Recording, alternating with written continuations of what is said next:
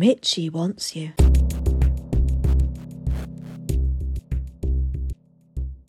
Hello, lovely listeners. Welcome to another episode of Not Just Tentacles, where I, Rachael, attempt to demystify anime. Before we start, I would like to state that I love sci-fi and always have done. But when I say I love sci-fi, I don't mean the laws of robotics or the kind of thing that you need a PhD in order to understand. I like your cozy and slightly silly old school sci-fi. So we're talking things like Star Wars, Star Trek, Doctor Who, The Prisoner, I guess. Could you count that as sci-fi? Either way, the kind of thing that's nowadays described more as speculative fiction, where they're exploring concepts and what would humanity do if they were given this technology. But the trouble is, it doesn't seem to be a very popular genre in anime, and I can't for the life of me think why. Because in my adventures in anime, I've really only encountered about maybe 5, and obviously I haven't really been watching them. The only one that achieves what I see as being my type of sci-fi is Cowboy Bebop, and even then that still was very serious, especially towards the end. So I was thinking I would like a show that deals with all of this, but just isn't too heavy and doesn't make me an emotional mess at the end. But unfortunately, I just kept seeing more and more battle shonens or isekai, and they're great, but they can be a tad samey. So when I found out about the gene of AI, I was like, this sounds brilliant. This sounds like exactly the sort of thing I'm after. So I watched the first episode, and although I wasn't 100% on board with the protagonist at that point, I thought, yeah, okay, there's enough in here to make me interested.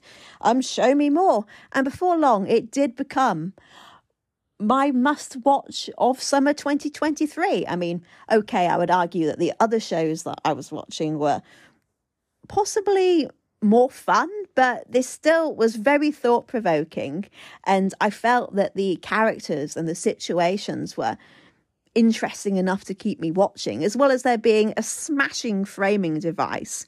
So, okay, here is the gene of AI in a nutshell. We've got our main character, Hikaru. He is a robot doctor, or rather, he's a human, but he specialises in robot cases. And the reason for this is because his mum is a humanoid, because this is what they call really advanced robots that you can barely tell apart from humans. They comprise about 10% of the population.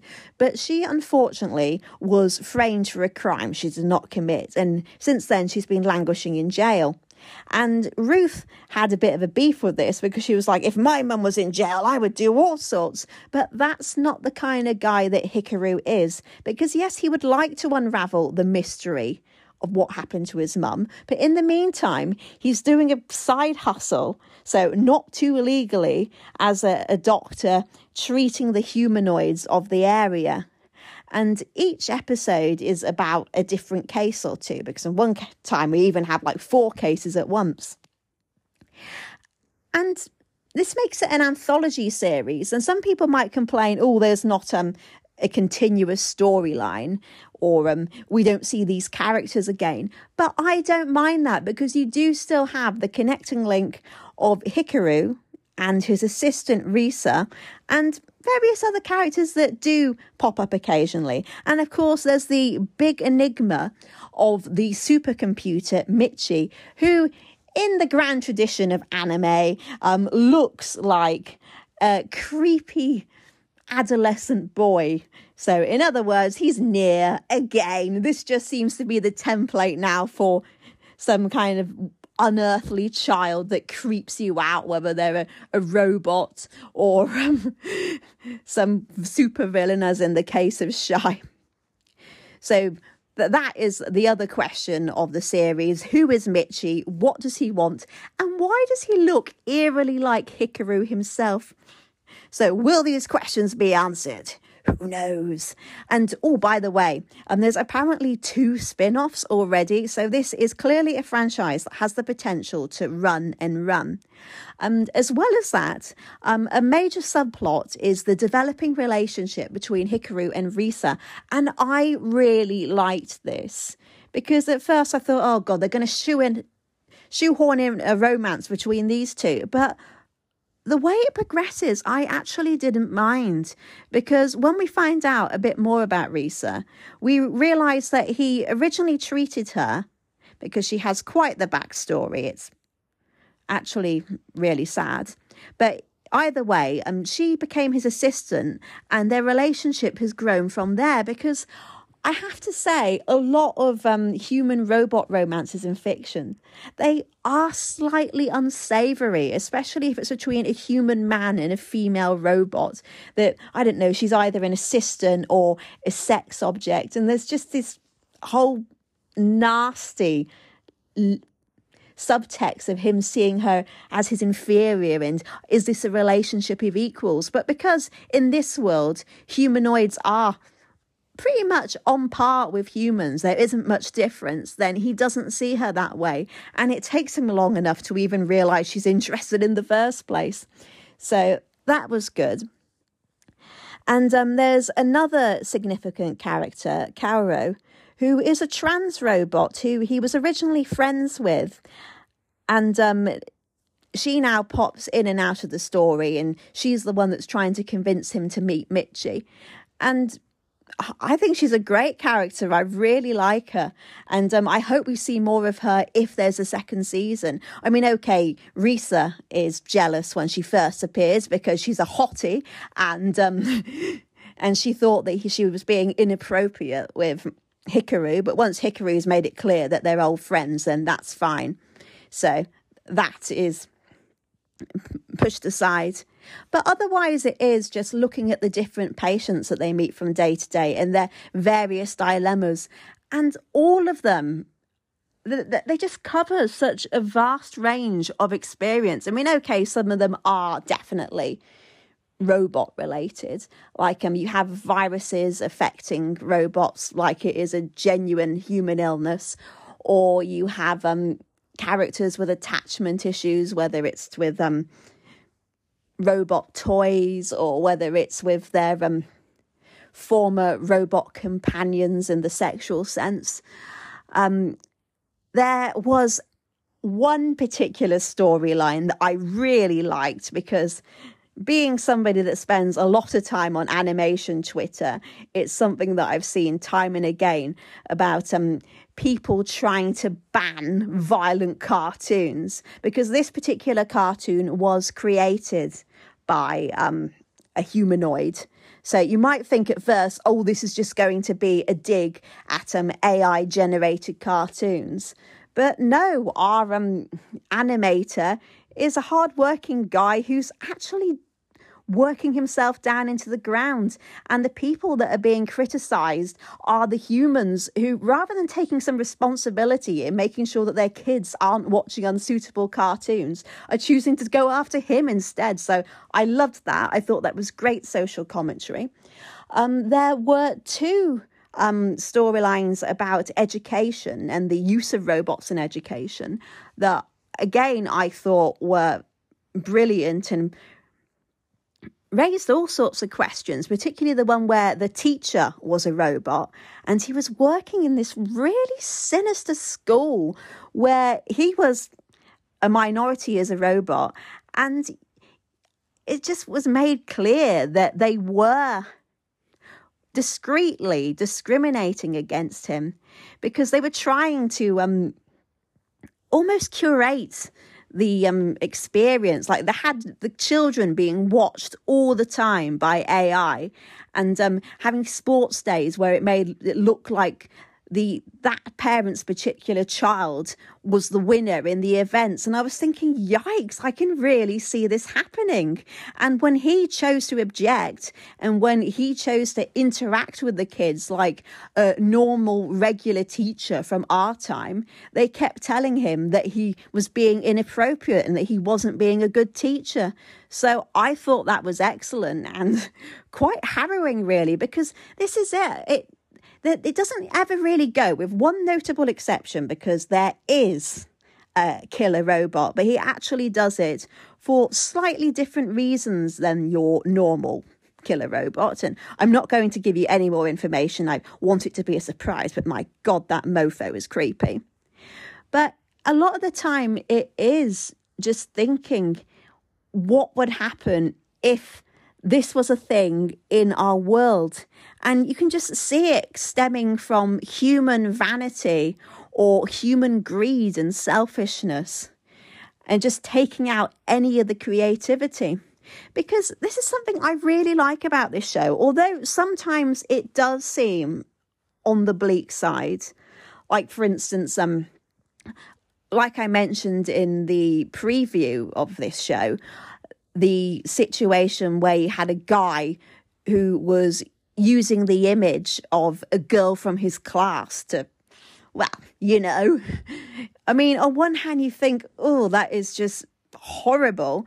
At least it presents it with a scenario where it's not 100% foul. At least she does find out and she does get out of it. Because if this was made by Charlie Brooker for Black Mirror or some other Western show, you can just imagine how depressing and how depraved probably it would have been, because it would have been like the worst case scenario.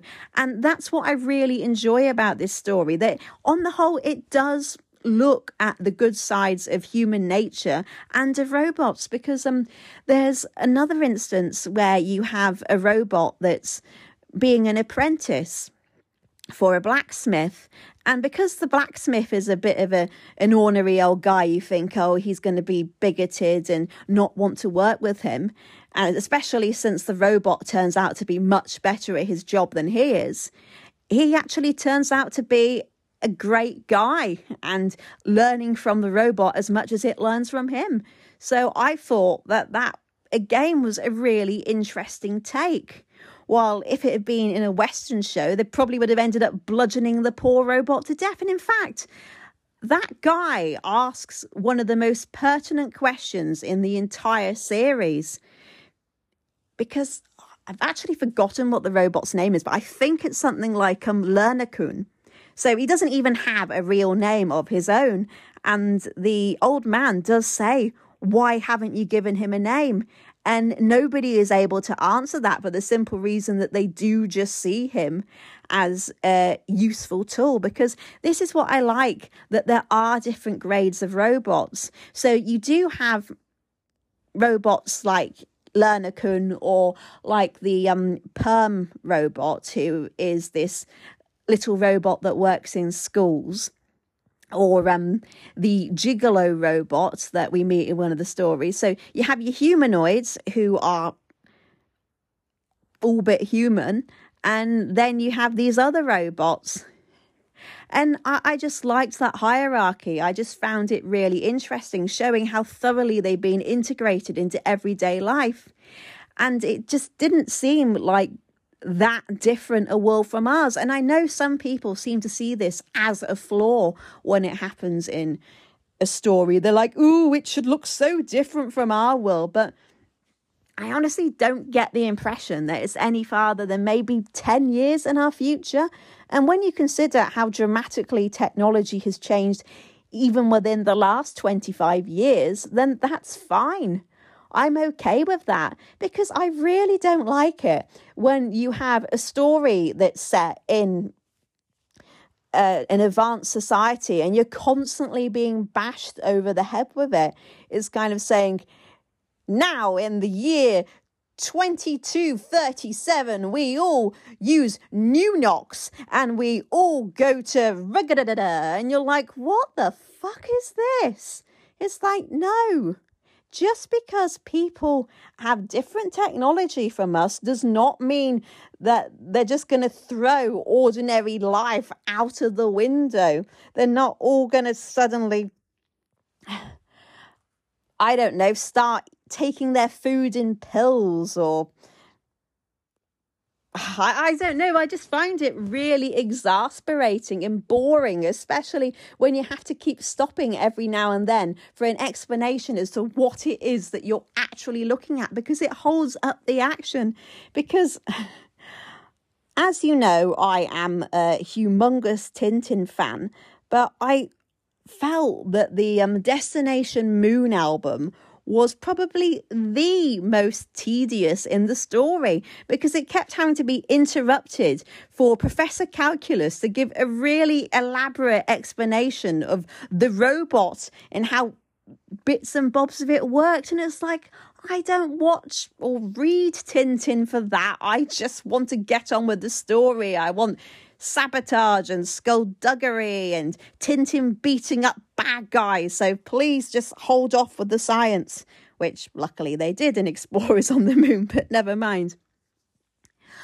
But we haven't got on to the best episode in the series by far. I mean, granted, I am biased. I mean, as I mentioned before, I really liked the rep of Hikaru. I thought she was a fantastic character.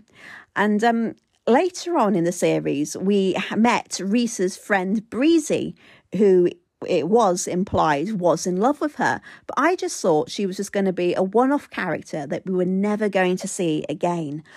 But there is one episode that is entirely dedicated to Breezy, and it is a stunner. It actually made me cry.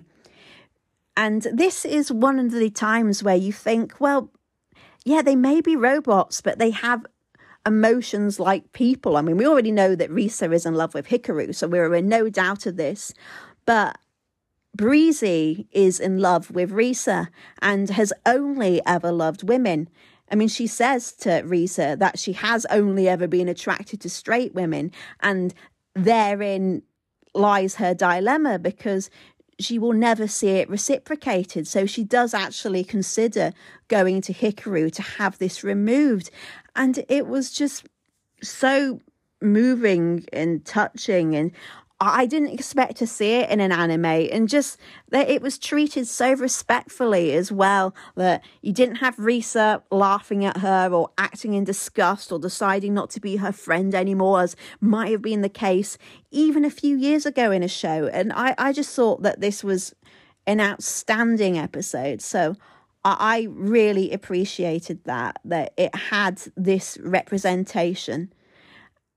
And so that because she had actually been introduced as a slightly silly character, because you had Risa going on about her crush on Hikaru and her going, oh, we could have all these simulations of him, which at one point nearly turned into a BL scene. But then when you realise that she was doing all this for Risa, because not only because she was her best friend, but because she loved her, then it was like, whoa, gut punch.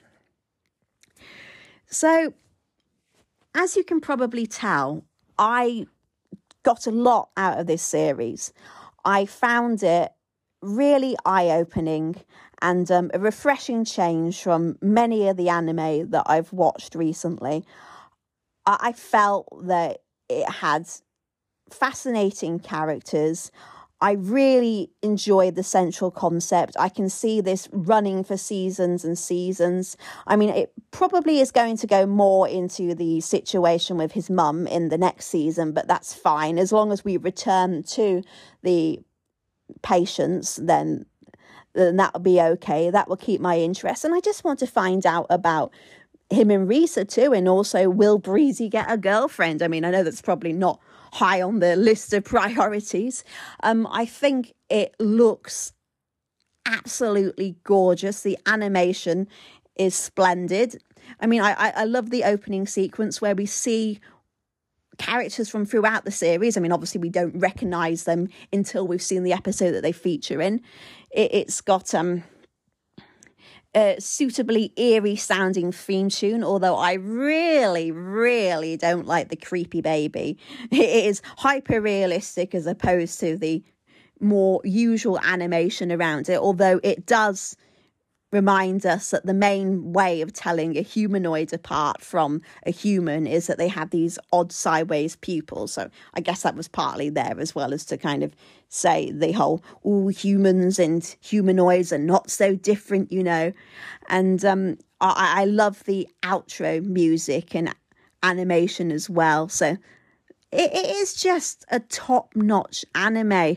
The writing, the music, the voice acting, I just felt that all of it was just thoroughly convincing. There were very few occasions where I was bored. I liked all of the stories. I mean, even the slower ones made you think.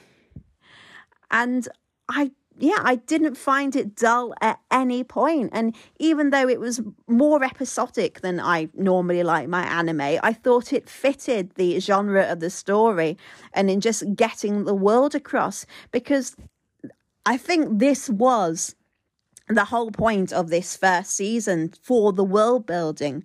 So we realise what sort of world it is and how the scenario with his mum arose. And this is another case where I'm trying to think of something that I didn't like, and I seriously can't. And I know that makes me sound like some kind of simp.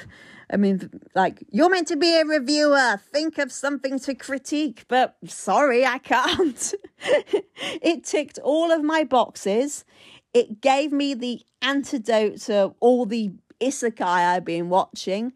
I mean, okay, maybe it could have had more laughs. I mean, there were bits of gentle humour where you chuckled at Risa being a bit silly. I mean, at one point, there was a whole Valentine's Day subplot where she was obviously showing her affection to Hikaru and he was completely oblivious. So, okay, that was funny.